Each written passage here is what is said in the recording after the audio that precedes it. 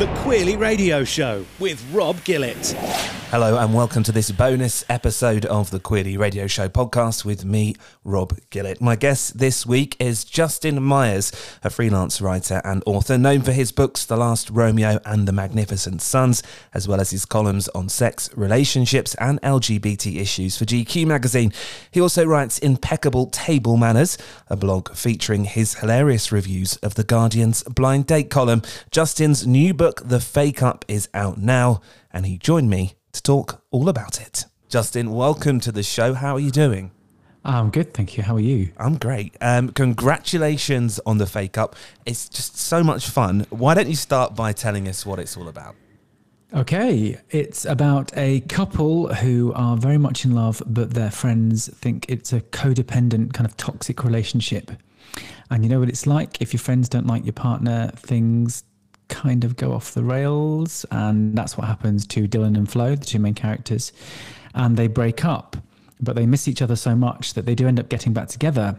However, added complication, Dylan is an aspiring actor and Flo is a singer-songwriter, and they suddenly find that their success in both their careers relies on them pretending that they haven't actually got back together at all and that they are sworn enemies, and hilarity ensues. Well, I think you say, let the games begin is one of the lines I've heard, which is certainly what happens. This is quite a clumsy question, but I'm fairly sure that you're going to have a very smart answer to it. Why this time did you decide to write about a straight couple?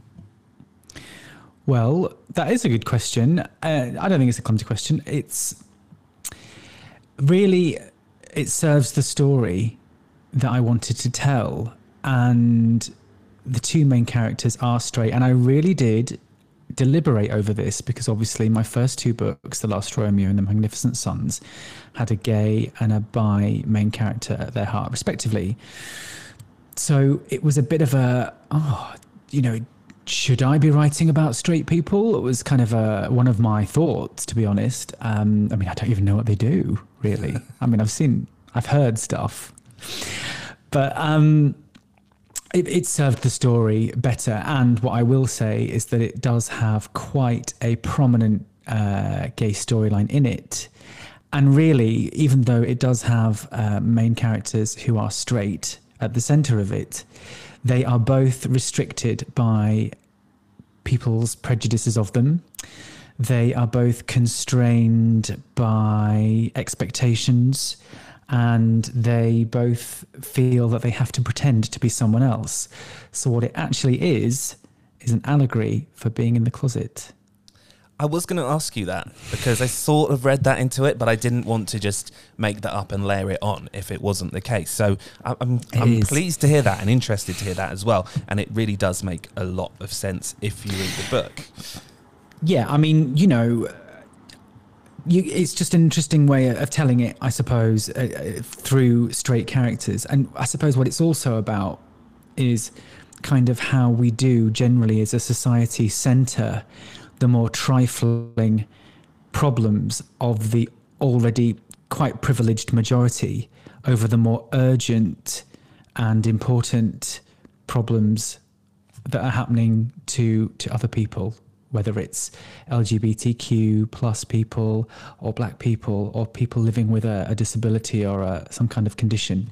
The priority is always on whatever's happening with straight people. That's true, isn't it? Yeah. I think that sums it up pretty well. One of the dynamics that I really like in the book, and you've kind of covered it when you set it up, but is the idea that when a couple break up, those around them quite quickly suddenly are very honest about how they feel about someone's ex. Now, of course, in this situation, they haven't really broken up. So they're hearing all of this stuff whilst also being with the person. But generally, when this happens in real life, you kind of speak your mind and then 2 weeks later, they're back together. And you end up in that awkward scenario. Is that something you'd considered when writing this? Yeah, because isn't it interesting how the truth suddenly comes out and all these issues that you never even realised were there. Suddenly your friends have all these latent hatred of your ex within them, which I suppose in partly they do to make you feel better.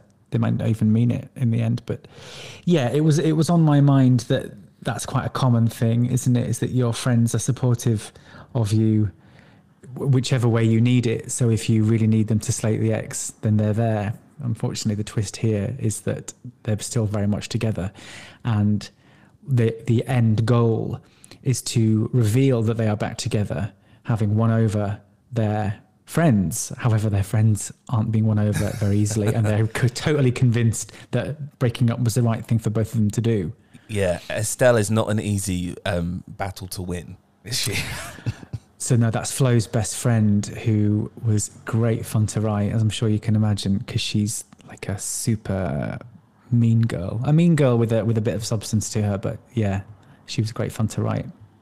Another part of the book which I really enjoyed is that it's partly set in the world of the TV soap opera, or is it continuing drama is what I'm supposed to say, is that right? Continuing drama, as Dylan is often told to say instead of soap. Yeah. So City Royal, it sort of becomes this almost like microcosm of showbiz within the story. I sense from the way that it's written and those characters that you bring in from that world that you have quite an affection for it. Oh gosh, yeah. I worked in TV for a couple of years. I mean, years ago, back in the noughties, and was really fascinated by how it's made and the things that people behind the scenes have to do to keep everything together and to keep egos in check and to stop people walking off set and getting to, make them get to work on time. I mean, I could have honestly just written an entire book about that, right? But it's, I do find it really interesting. And I do like that world, even though it's quite seen maybe as quite superficial and cutthroat, and it is both of those things. I do, like you say, have an affection for it. Just sort of brings me on quite naturally. Obviously, we lost June Brown this week, who played Dot Cotton in EastEnders. And in the soap world, you seem to either be a kind of flash in the pan and gone and forgotten about very quickly, or you become a character like that, or like Ken Barlow, who they've lived almost the majority of their life as this second person. And I'm always fascinated by that, because I think it must be hard to know at some points when you're being the character and when you're being yourself. I think the lines blur, don't they? I remember hearing about Wendy Richard, who played Pauline in EastEnders, getting quite protective over Pauline's fruit bowl and where it was positioned. And I think it was similar as well with Deirdre in Coronation Street. She was very protective. I think once a storyline called for her living room to be smashed up, and she was really distressed because obviously she's no longer with us, but she'd spent, 5 days a week for years and years, 30 years or whatever, in that living room on that set. She really did think of it as her own. Yeah. And I think that's what happens when you're in a show like that for so long, is you don't necessarily become the character, but they become like a sibling to you, or someone that you care about so deeply that you want to protect their legacy and everything around them. It really is interesting. But yeah, like you say, you're either that or you're a flash in the pan, which is what Dylan dreads in the Fake Up, is being a 1 year and out, which is, you honour your initial contract and then you're booted off because you're not gelling with the public. That must be even worse, I think, than maybe getting typecast and staying in a soap for years, is just not connecting and being given your cards after 1 year because you'll probably never get the chance again. I guess Dylan and Flo kind of share that same vulnerability and worry, don't they? Both their careers kind of put them in a position where they worry it could end at any moment.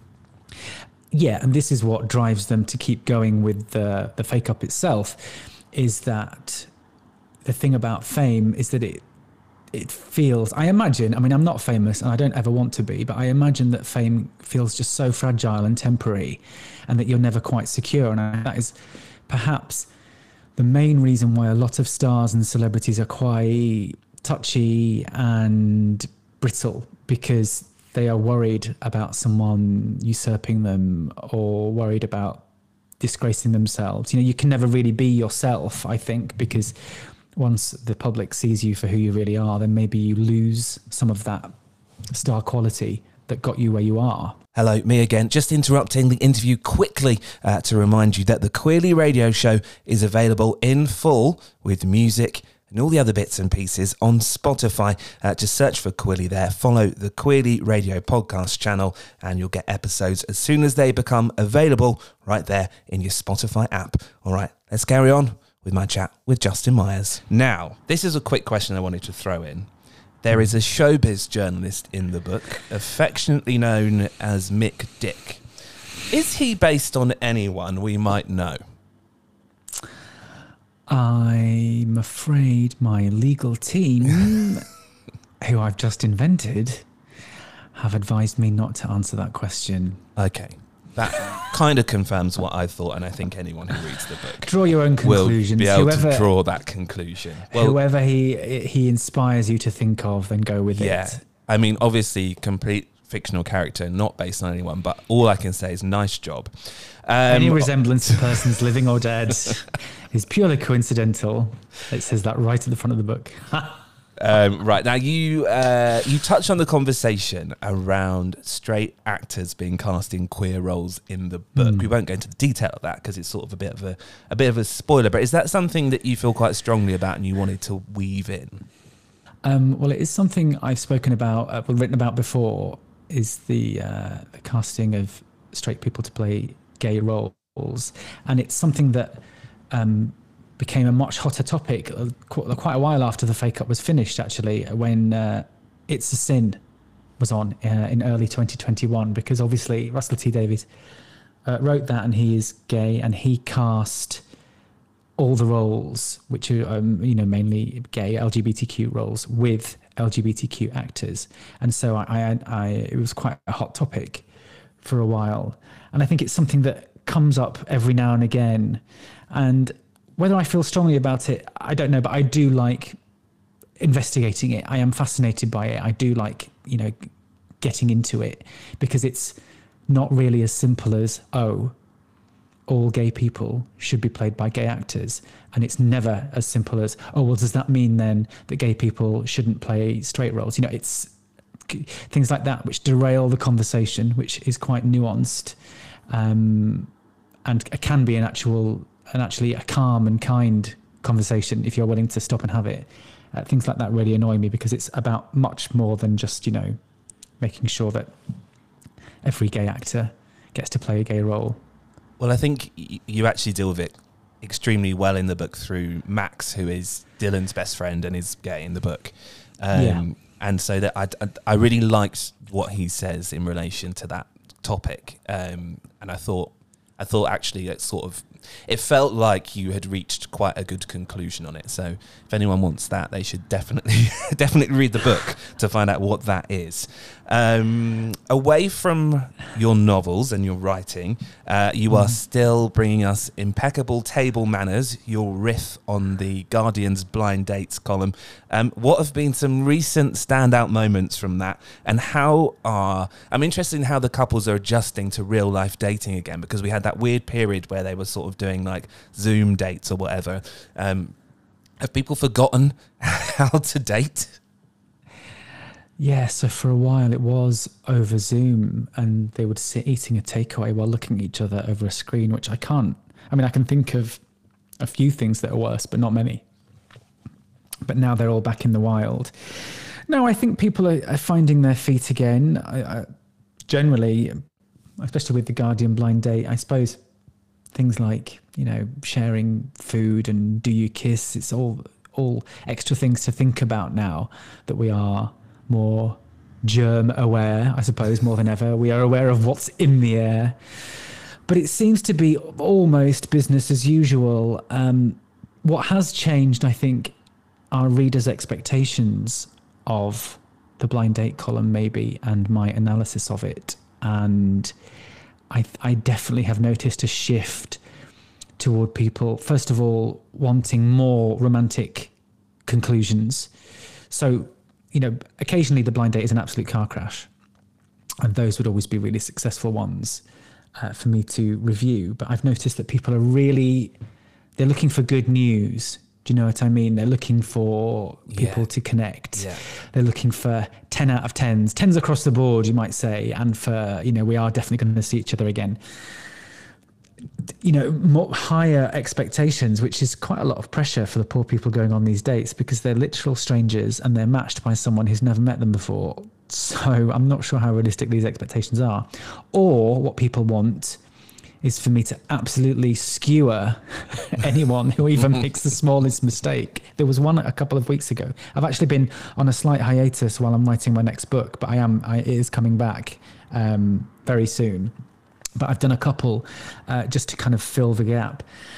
And there was one guy who he took a date to some rooftop bar up the Duck and Waffle, which is up one of the towers in the city, I think. And they kissed, got on very well. And he said he had a fantastic date.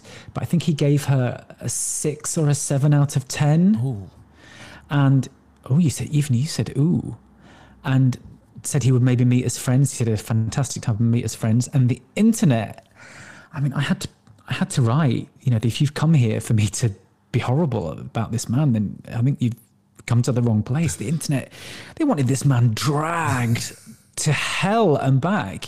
I mean, his score was low, but it depends on what someone is scoring, what their criteria is. If it's on romantic potential and he doesn't feel he wants to see her again as a girlfriend, then, 6, I would have said 7, but 6 is probably fair enough. I think what needs to happen with the blind date is that we need to get some more rainbow dates on there. Mm-hmm. Definitely. It has been, there were 2 women on it a couple of weeks ago, but unfortunately I wasn't around to review that one. But there was a period around the peak of when I was reviewing it, when almost every week it was an LGBTQ couple of some description, of some mixture. Eventually I got emails from really annoyed readers saying it was my fault and that because people were trying to get into my blog. What? And that's why so many gay people were applying for it. Yeah, and then moaning about does this mean that the blind date column overrepresents the gay population in the UK? And I'm kind of like, it's not a public service broadcaster. It has no responsibility to have fewer or more gay people, depending on what you think. It's who applies. But definitely 2022, to close things out, we definitely need more LGBTQ couples in there. Yeah. Because they're just generally more interesting. Apologies. More fun. Yeah. It's just a bit more fun, a bit more random, and have less to lose, it seems, actually. I often feel that they're a bit more relaxed about things because we're more used to heartbreak and unrequited crushes, perhaps. I'm not sure, but they just seem to generally take things in their stride. Well, we're allowed to say they're more fun because it's very balanced, because you've also written a book about a fun straight couple, so... I mean, what more do they want? I've let the straights into my this is literary balance. career. This is as much balance as you're going to get here. You've also recently been involved in the hit BBC show This Is Going to Hurt, based on Adam Kay's book. How was that? Well, it was amazing, obviously, because Adam is an absolute genius. And I was involved just very, very early on, looking at Adam's really early drafts of it. And it was fascinating. He's such a talent. And what's great about it, actually, is seeing a gay character so prominent in such a huge show where the story is not... it's not just about them being gay, although and yet his gayness is an important part of it. Do you know what I mean? And seeing Ben Whishaw bring Adam's character to life, he was really good, isn't he? He's great. Ridiculously good. Absolutely great. It's obscene how good he is. There's some very, very difficult moments in that show, but also some really funny stuff. So yeah, definitely one to check out if you haven't seen it. I think it's still on iPlayer. Now, Justin, we last spoke maybe 3 or 4 years ago on a podcast I did called Show This Thread, which was all about Twitter and speaking to some of its most influential users, which included you. When you came on there, you shocked me by saying this. I don't like tweets either. Oh, really? I have never liked a tweet. Why is that? I don't like it, funnily enough. I don't like it as a function. I don't like the like function at all. I don't like that it can be interpreted in so many ways. I don't like that it can be used negatively. I think if you want to shade somebody, then reply and, do it in your reply. Not the shady likes I don't like. You've never liked a tweet. I'm desperate to know if that is still the case. Yes, it is. It is. I don't know how you've held out. Do you know? And not on purpose, anyway. Only if my hands are slipped. Ever since we've had that conversation, I don't engage with you because I don't like your tweets because I know what you said about it. So I see you post something and I think, well, I can't like that because that will really wind him up. I don't care whether people like my tweets or not. No, no, I've never liked a tweet. I'm sorry, but nothing's really struck me so far in the 12 years or so I've been on Twitter. Well, I just needed to know. I needed the answer to that question for my own peace of mind. I'm gonna start liking your tweets more routinely now, I think. That's very kind of you, but I'm agonising over it quite so much. I'm afraid I won't reciprocate. Okay, that's fine. That's fine. I'll keep working on it. I mean, if you ever did like a tweet, I think I would crack open the champagne straight away. Oh, wow. Well, maybe it's worth doing then. Right, nearly time to go. But as the Queerly Radio Show is all about new pop culture, I'm interested to know, what are some of the things you're enjoying at the minute? What are you reading? What are you watching? What are you listening to? Okay, so I'm very lucky in that I get sent books a while before they come out. But what I'm reading at the moment is a great book by a gay author, actually. It's a non-fiction book. It's kind of a memoir. It's by Raven Smith, who's what I would say is a prominent Instagrammer. And he's a columnist at Vogue, and he's very clever and very funny. And it's called Raven Smith's Men, and it's about men. I was sent this yesterday. I just read the blurb, and it does sound fascinating. It is good. And I'm reading that, and I'm also reading something called Isaac and the Egg by Bobby Palmer, which is not out until the summer. And watching, I am currently trying not to binge Hacks. Oh, yes. Do you know about this show? Hacks. Yeah. Okay, I'm not very far in because I don't actually like binging shows.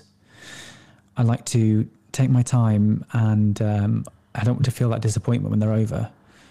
So I am taking it slowly. Hacks is one of my favourite shows this year. It's very good. I really like it. And it has a queer angle, obviously, because one of the main characters is bisexual. Yes. So that's on Amazon Prime now, isn't it? It's on Amazon Prime. I chatted about that last week. Yes, it is. What about music? What do you like to listen to? Oh, music. Okay. Well, I'm an old man, so I'm hitting that period now where I am almost entirely stopping listening to new music. But what I do like at the moment is Harry Styles' new single. Yeah, As It Was. It's good, isn't it? I found out today that the video for that song, part of it is filmed in the old penguin enclosure at London Zoo. It looks like a very fancy swimming pool, but actually it's... Oh, is that what that is? Yeah, apparently it's a listed building, so it's still there. They haven't used it for years. And they gave it a nice lick of paint and filmed a Harry Styles video there.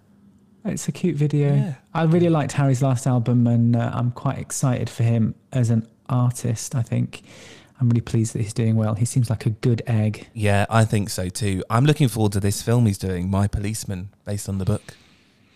Yeah, I saw that GQ, who I do write for, disclaimer, but I saw that GQ had done an early review of it, an early look of it, and apparently it's quite filthy. Oh, yeah, the book is. Yeah, the book's a bit, yeah. I haven't read the book. Okay. I am looking forward to that. All right, time for us to go. The Fake Up is out now. What are the next couple of weeks looking like for you? Are you out and about all over the place promoting it, or are you going to have some downtime and hide? I'm busy. I'm trying to finish the first draft of my next book, my fourth book. But then I've got some events planned in May. I'm doing Waterstones in Leeds on the 12th of May. and I'm doing Brighton, I think on the 23rd of May, with Laura Kay. I'm in Brighton with who wrote The Split, and with Oki Nzelu in Leeds, who wrote Here Again Now, which just came out a few weeks ago and is a really good book, actually. That is a great book. That is a great book. And Laura Kay is going to be on the show in a few weeks as well. So that's all tied up very nicely. Oh, cool. Well, she's great, yes. Thank you so much for coming on, Justin. It's been an absolute pleasure talking to you. The Fake Up is just, like I said, so much fun. And I really hope it is a massive, massive success for you, because it really deserves to be. Thank you so much. The Queerly Radio Show with Rob Gillett. Lovely chatting to Justin Myers there. His new book, The Fake Up, is out now. You can also read more of his writing on his website, theguyliner.com. Next week on the show, I'm joined by Booker Prize-winning author of Shuggie Bain, Douglas Stewart, is here talking all about his brilliant new book, Young Mungo. Don't miss it. Make sure you subscribe to this podcast wherever you listen. And remember, the Queerly Radio Show with music and all is available in full on Spotify. I'll see you next week.